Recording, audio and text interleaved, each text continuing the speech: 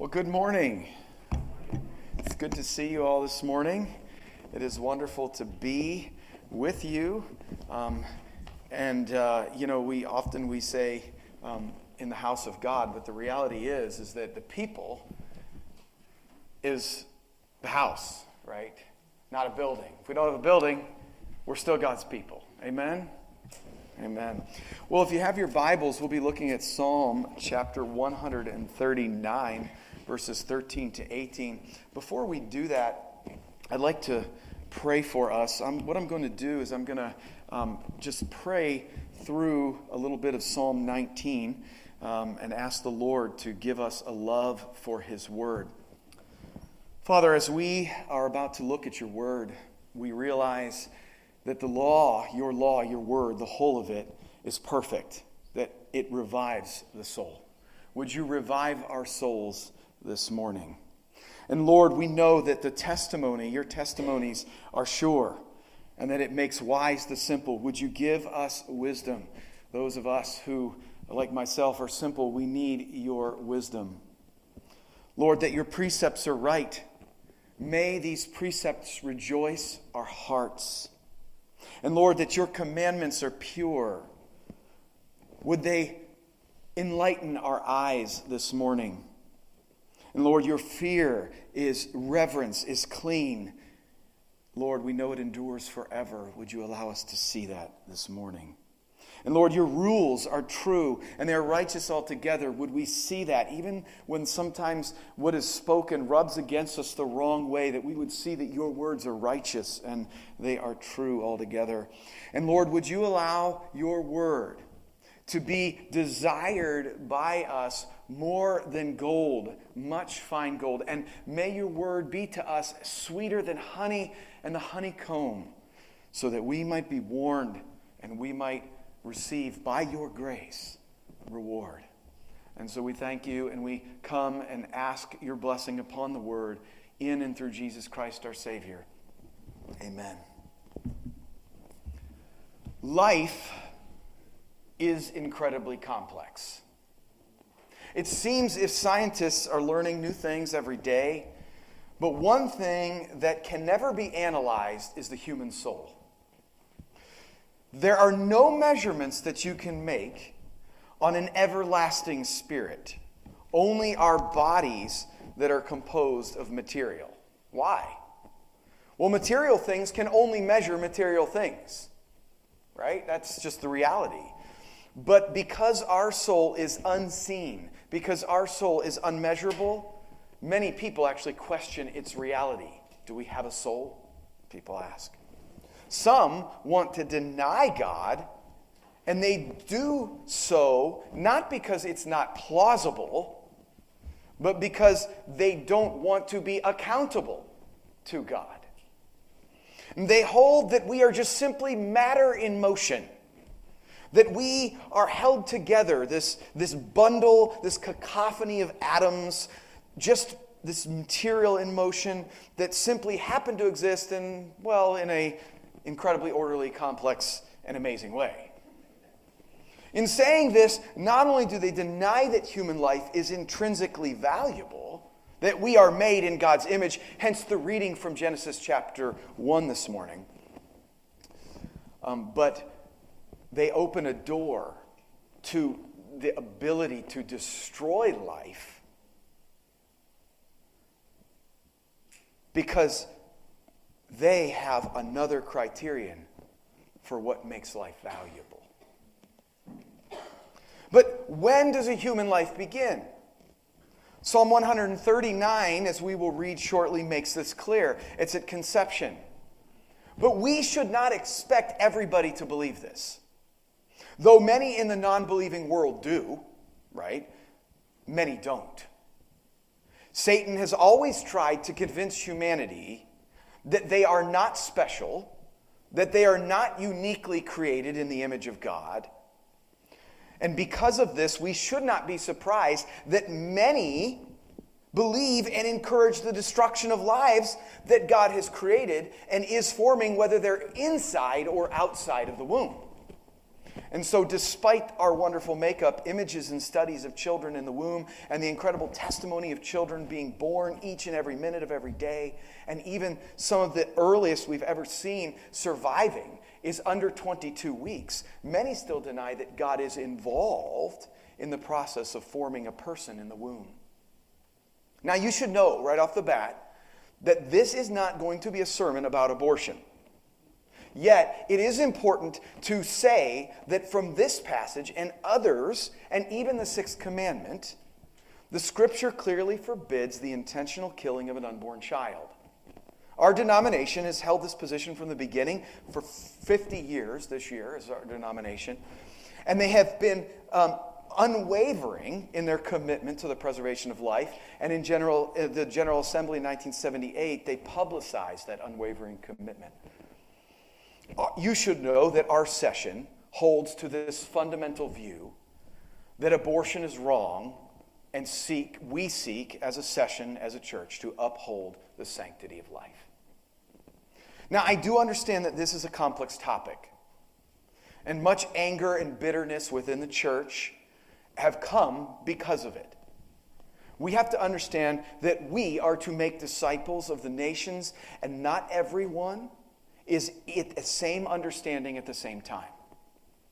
And as we talk with others who claim the name of Christ and topics like this come up, we must be gentle and bring the Word of God to bear without a hammer.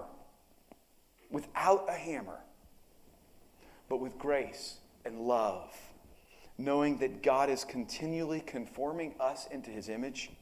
And so many of Christ's disciples, they are having their mind renewed in Christ Jesus.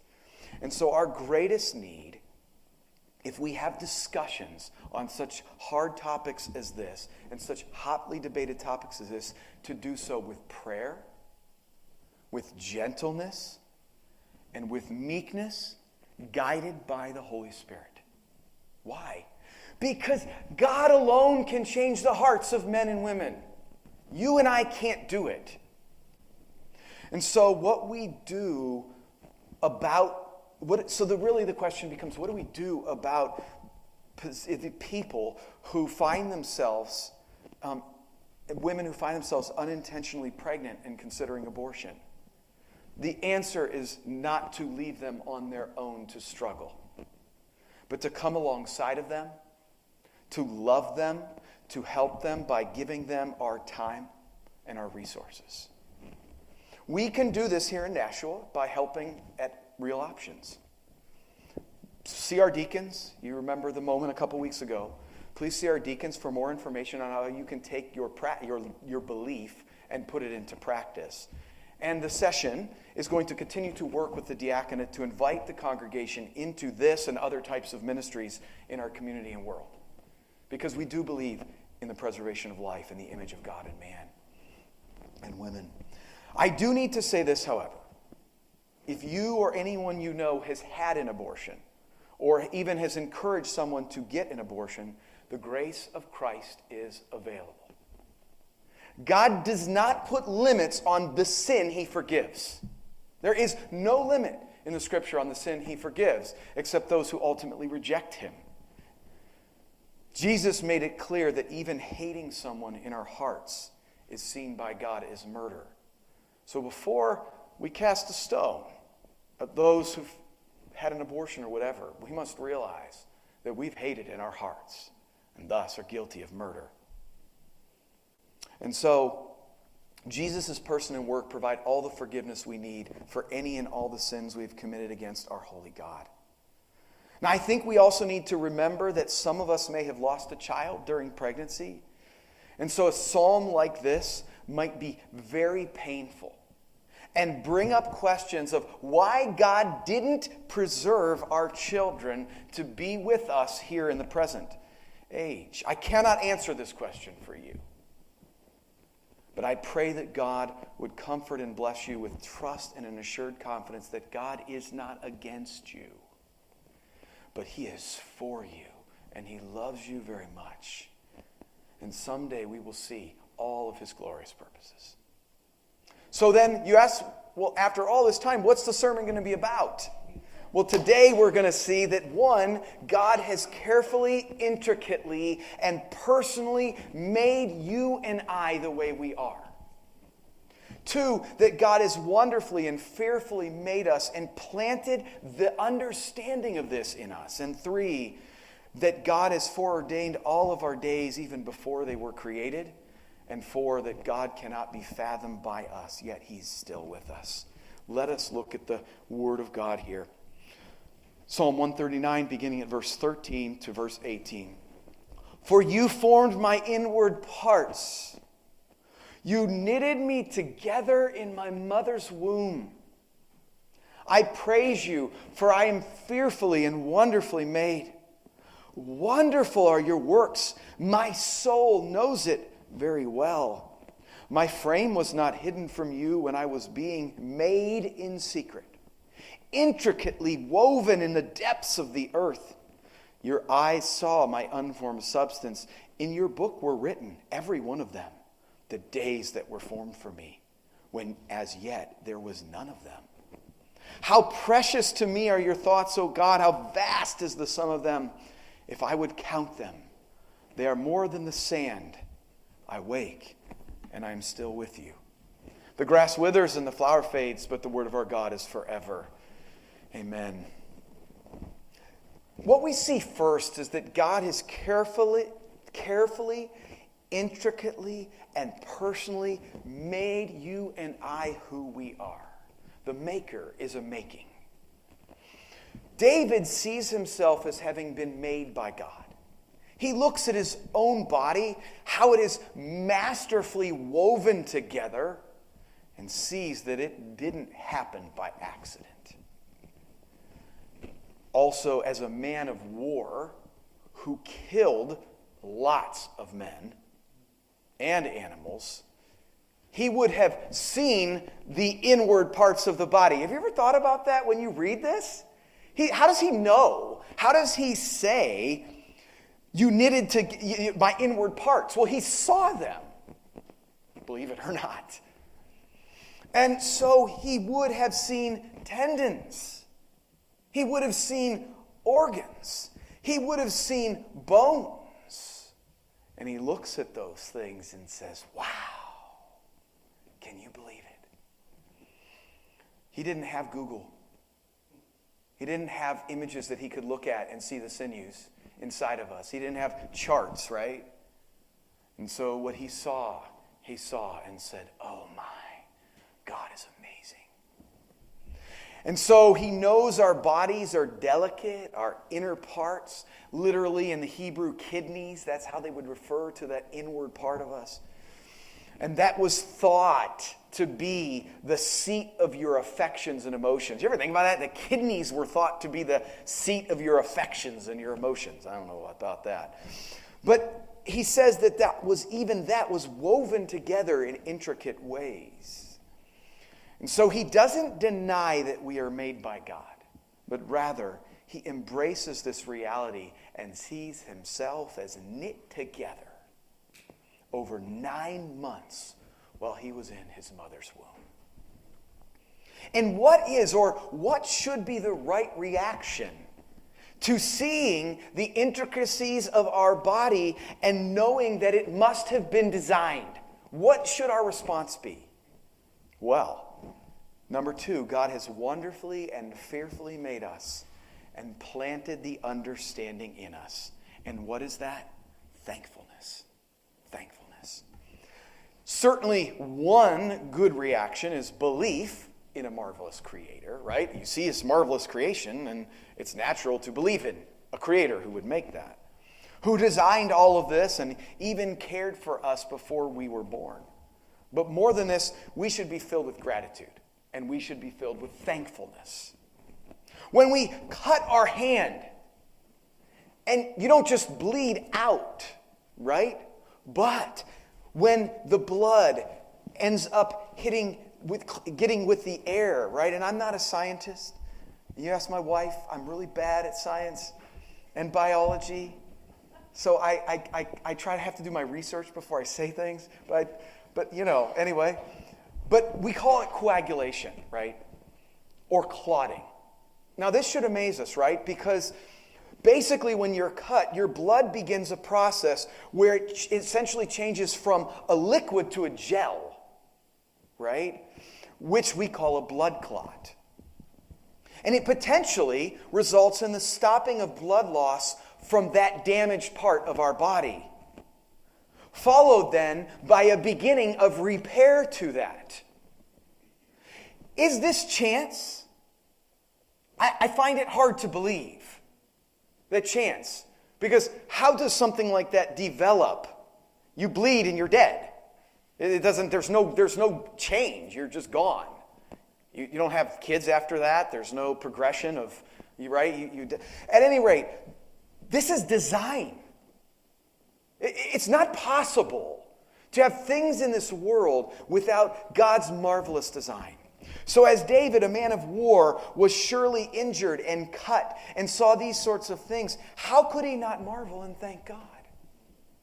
How can we not marvel and thank God when we wake up day after day, when we see a child come from the womb, when our kids get a broken arm or something like this, right? When we see that and then they heal, and we're like, oh, well, it's great. Must just be a natural thing. And it's God at work.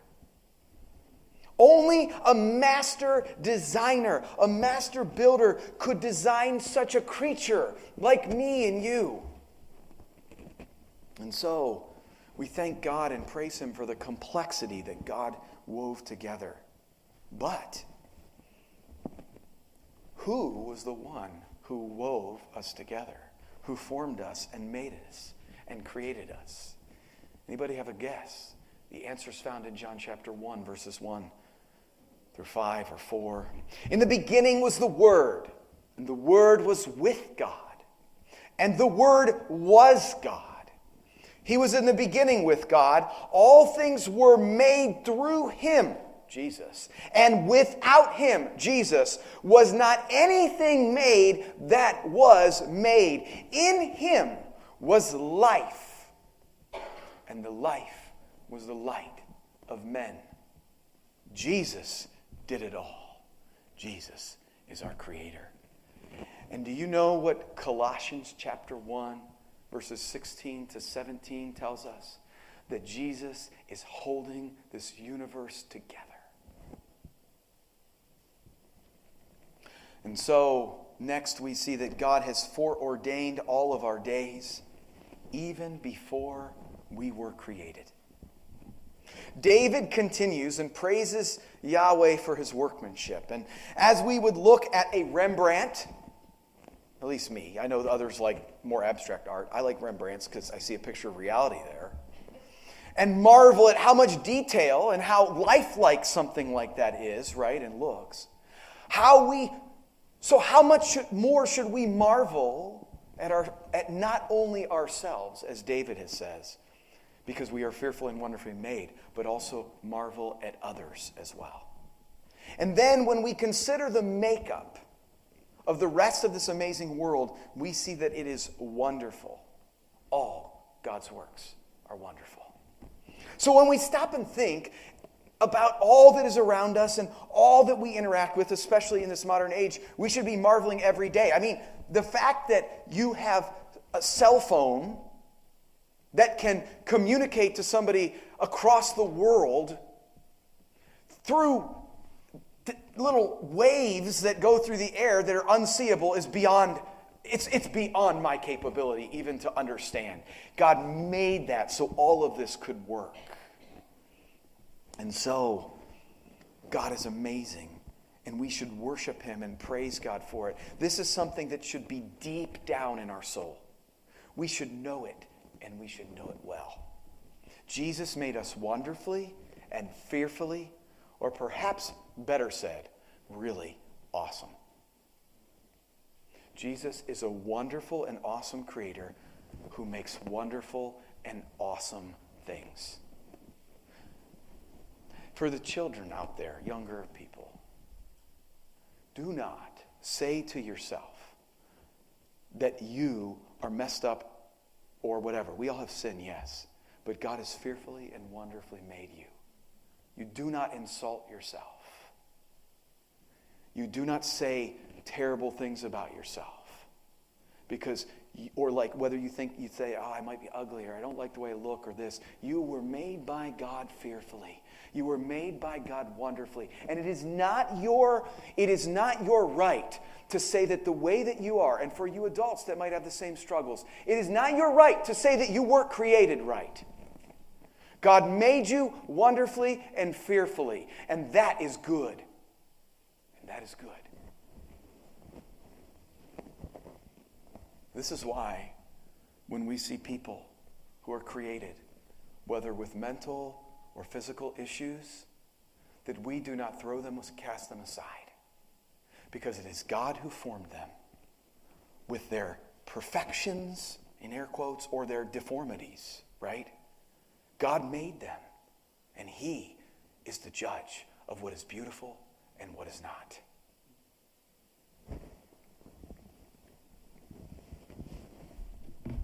This is so important.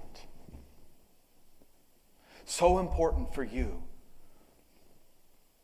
to believe that truth. Because Satan is after you to convince you that God made a mistake. And He did not.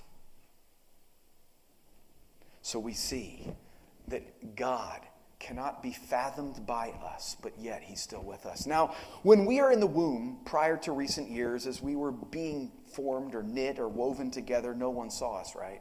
We were in complete seclusion. All that you saw was the increasing size of the womb, right? And so all that was known is that there's something amazing going on in there. That's all they knew in earlier years. But now with modern technology, you can get high-definition ultrasounds, and you can see how the child forms in the womb. And it's marvelous. Though we can see the steps of growth along the way, however, we still know that God is working and weaving together a masterpiece in that warm but dark womb. Though we can peer in, we can't really see the baby with our own eyes. God alone can see that child. God watches that child. He knits them together. He knit you and me together. God alone has access to that child. God sees the child before it is born, while we truly can't, right? And God alone is in control, and God alone knows us truly and fully from our first day at conception to our final breath. He intricately weaves us together in the, quote, lower parts of the earth. That's what the Hebrew says. And so idiomatically we might say the dark places. And everybody knows that, right? The child is in the dark. They come out with the light and boom, right? It's a big shock. No wonder they cry, right? In that safe, warm place, and now they come out into this cold world, right? You have to breathe too. Yahweh is weaving us together into like a beautiful, intricate tapestry that only He can see. You ever look at a tapestry and look at the back? You look at the front, it's absolutely gorgeous, and then you look at the back and it's just a mess. The interesting part about it is that none of it is like that for us, is it? There's no backside of humanity that isn't beautiful. When you begin to look at how all of our organs work and everything inside of it, it's like, oh my goodness, it's all beautiful. See, Jesus is our creator, and He made each one of us into a beautiful tapestry. Finally, we see here, actually I should say, what we see here is God's sovereignty. Okay? And look at this with me. He says, in your book were written, every one of them, the days that were formed for me, when as yet there was none of them. This is pretty intense language. The psalmist is making a very bold claim here. But this is inspired by the Holy Spirit. It is the inerrant and infallible Word of God. And it is true. He says every single day of our lives were recorded in God's book before we were born.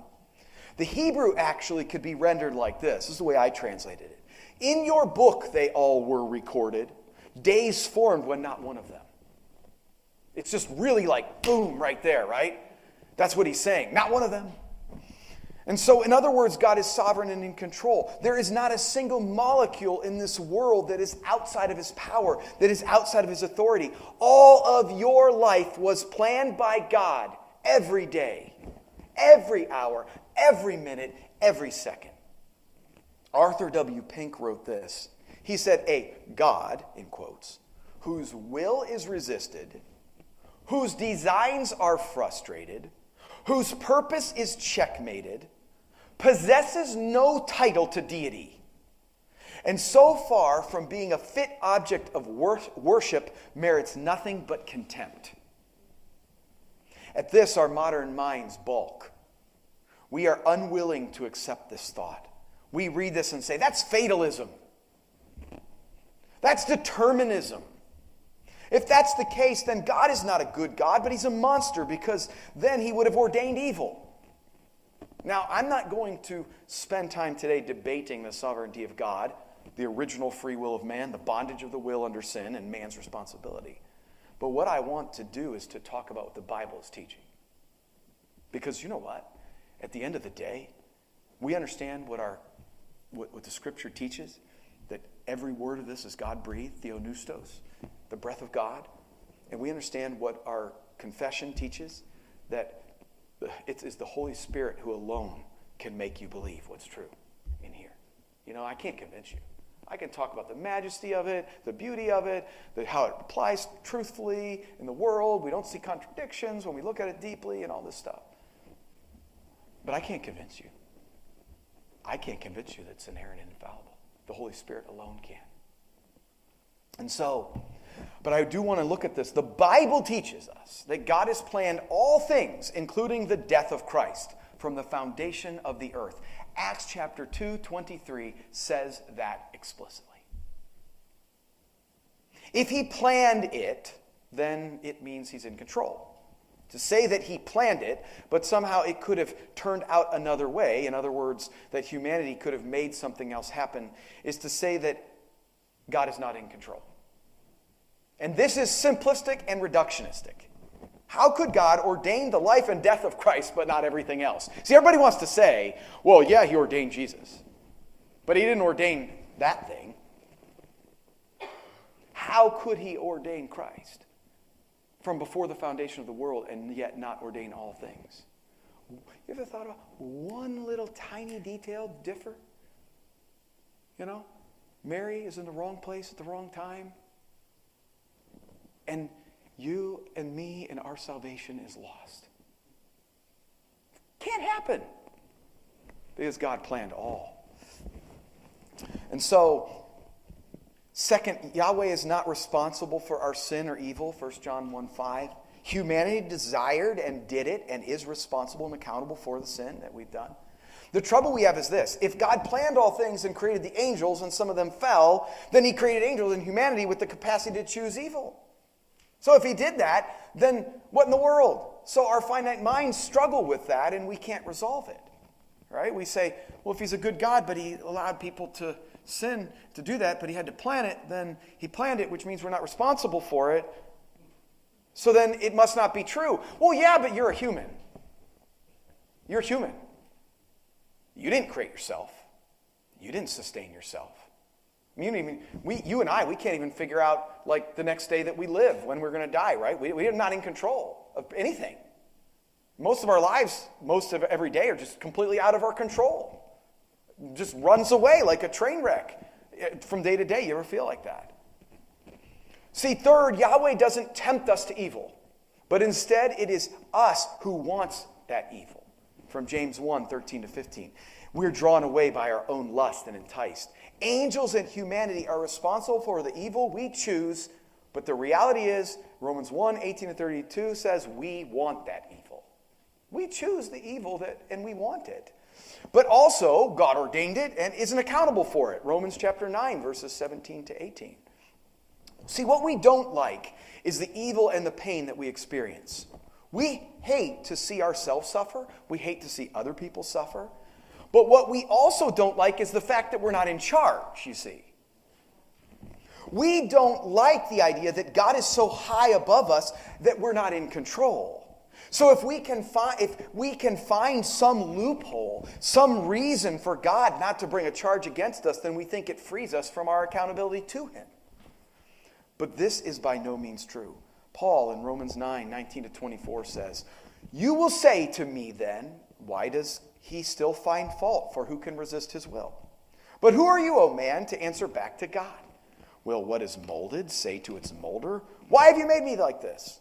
Has the potter no right over the clay to make out of the same lump one vessel for honorable use and another for dishonorable use? What if God, desiring to show us his wrath and to make known his power, has endured with much patience vessels of wrath prepared for destruction, in order to make known the riches of his glory for vessels of mercy, which he has prepared beforehand for glory, even us whom he has called, not from the Jews only, but also from the Gentiles?" So, if we are willing to submit to this mystery, because this is a mystery, isn't it? I've been praying 1 Corinthians chapter 2, verse 5. And I've been praying it for all of you. That your faith would not rest in the wisdom of man, but in the power of God. You see, I think that if we submit to God's mystery, we actually might find ourselves a little more happier and a little more obedient.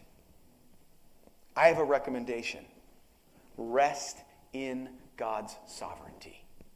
Don't try to figure it out. One of my favorite verses is Deuteronomy 29:29. The secret things of the Lord's, the things that are revealed, are ours. And I know my wife is sick and tired of saying this, and eventually you will be sick and tired of hearing me say it.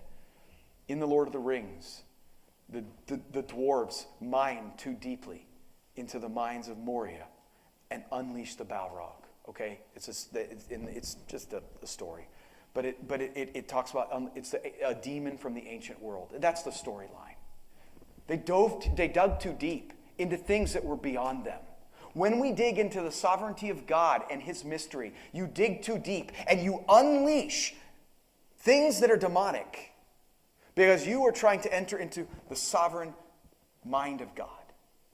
That is not your and my place to enter in. We must trust. You might ask me, well, how did he do it? How are these two ideas held together? My answer, I don't know. I'm not God. Neither are you. But the question is this: will we have the faith to trust in our Creator? Will you walk with me in faith when an increasingly skeptical world looks at us and says, how can you simple-minded people believe that? Will you have the faith to say, with me, our God has revealed it to us, and we will trust him, though we don't understand? I think maybe if we did what David did and quickly moved out of thoughts that are beyond us, if you notice, he says, he's doing this and he says, how precious are your thoughts, O God? How vast is the sum of them? If I would count them, they are more than the sand. I awake and I'm still with you. So David basically says, time to move on. Our thoughts, these thoughts are outside of our ability to comprehend. And if we understand that, we would do much better. David doesn't see this as a bad thing, about God controlling him or something like that, but rather that God loves him. You see what David did with it? He didn't say, oh my goodness, God's sovereign, and so what about all these things? He says, oh my goodness, God's sovereign, and he provided salvation for me. God is with me.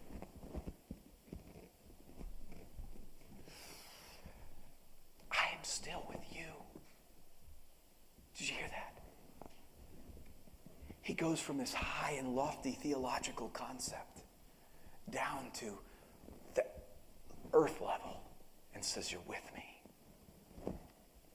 The Hebrew here, by the way, could literally be rendered this way. And it's interesting the way that the ESV rendered it. I mean, remember, the original manuscripts are the inspired Word of God.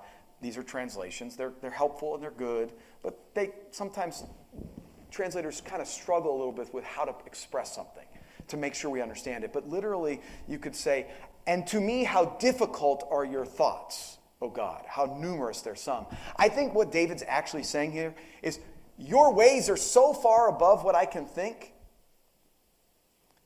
And you made all this, that you did all this, that you could hold your divine sovereignty, our human responsibility together in you, in Christ, and that you would call me your child. This is so incredible. I just have to step back. It's become precious to us that God would plan out our days for his glory and for our good, even before we were born. You see, it's precious. It's a precious thought. Not a complexity thing like, I've got to figure this out and I've got to be able to explain this to my coworker. But it's a precious thought like, I'm sitting on this, I'm resting in this, because it's God's love towards me, that he's formed me and made me the way I am. And so it must become precious to us. We are objects of his divine love. Do you believe that today? Do you believe that you are an object of his divine love? But also, that even though he has done all this and planned all this, he is not just a divine clockmaker who wound up the world and let it go. No, God himself became present in it. Emmanuel, God with us, Jesus Christ, who says, I will never leave you nor forsake you. We go to sleep, feels like death, and God is with us. When we wake up, whoop, there he is. This is our God. We can't put him in a box. We have to submit and rest in the divine mystery of God's sovereignty, of who he is as far above us, completely transcendent, yet immanent with us, right? Transcendent above all, immanent with us. We can submit and rest in his divine mystery of his sovereignty and our apparent free will. I mean, you know that Luther understood that we have the bondage of the will.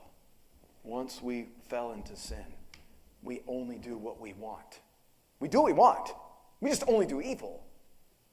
But when you have been redeemed by Christ, you now have a new heart, and now you are able to not sin by his power. There's this thing called the fourfold state of man, right? Able to sin, not able not to sin, okay? Able not to sin, and then not able to sin.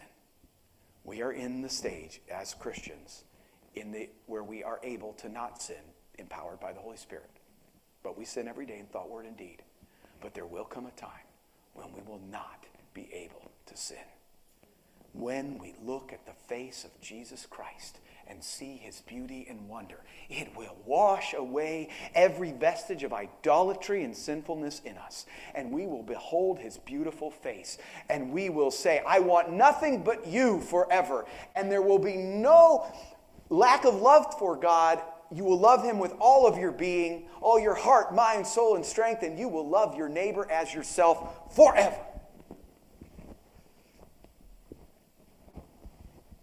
What's really amazing here, as I conclude, about this entire thought is that God, right, is that God would allow evil.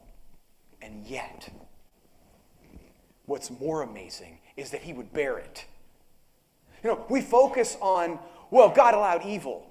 Well, what about the fact that he took that upon himself and came down? What about the fact that Jesus Christ came in the flesh and he allowed himself to be knit together in his mother's womb and put himself in a place where Mary had to take care of her body? Or else Jesus would have died. You ever thought through that? Of course God is sovereign. He wouldn't allow that. But Jesus allowed himself to be knit together in his mother's womb. God would allow himself to be subjected to the cruelties and the evil in life that we hate. He bore it. Hatred, bitterness, envy, wrath, all against him. Being put upon a cross, bearing the eternal wrath of God for our sake. This is what Jesus did for you and I. This is what's marvelous. Not the fact that God's sovereign. Well, that's marvelous, of course. But the fact that he would enter this cesspool of humanity and all the evil. And not just wipe us all out. That he would be hanging on the cross. And they are mocking him and saying, if you're so special, get yourself down. And Jesus says, Father, forgive them, for they know not what they do. That's marvelous. That's marvelous. If we can't marvel and wonder in the fact that the Creator allowed himself to be knit together into this human flesh because of his great love for us, then we've missed the entire gospel. That Jesus would live, die, be buried, rise again, and ascend to heaven where he sends his Spirit to dwell in us is beyond our ability to comprehend. And so, I conclude with a prayer from Paul. Father, please grant us, according to the riches of your glory, to be strengthened with power through our Spirit in the inner person, that Christ may dwell in our hearts through faith, being firmly rooted and established in love, in order that we may be strong enough to grasp together with all the saints what is the breadth and length and height and depth, and to know the love of Christ that surpasses knowledge, in order that we may be filled up to all the fullness of God. And may you, who are able to do beyond all measure, more than all that we can ask or think, according to the power that is at work in us, to you be the glory in the church and in Christ Jesus to all generations, forever and ever. Amen.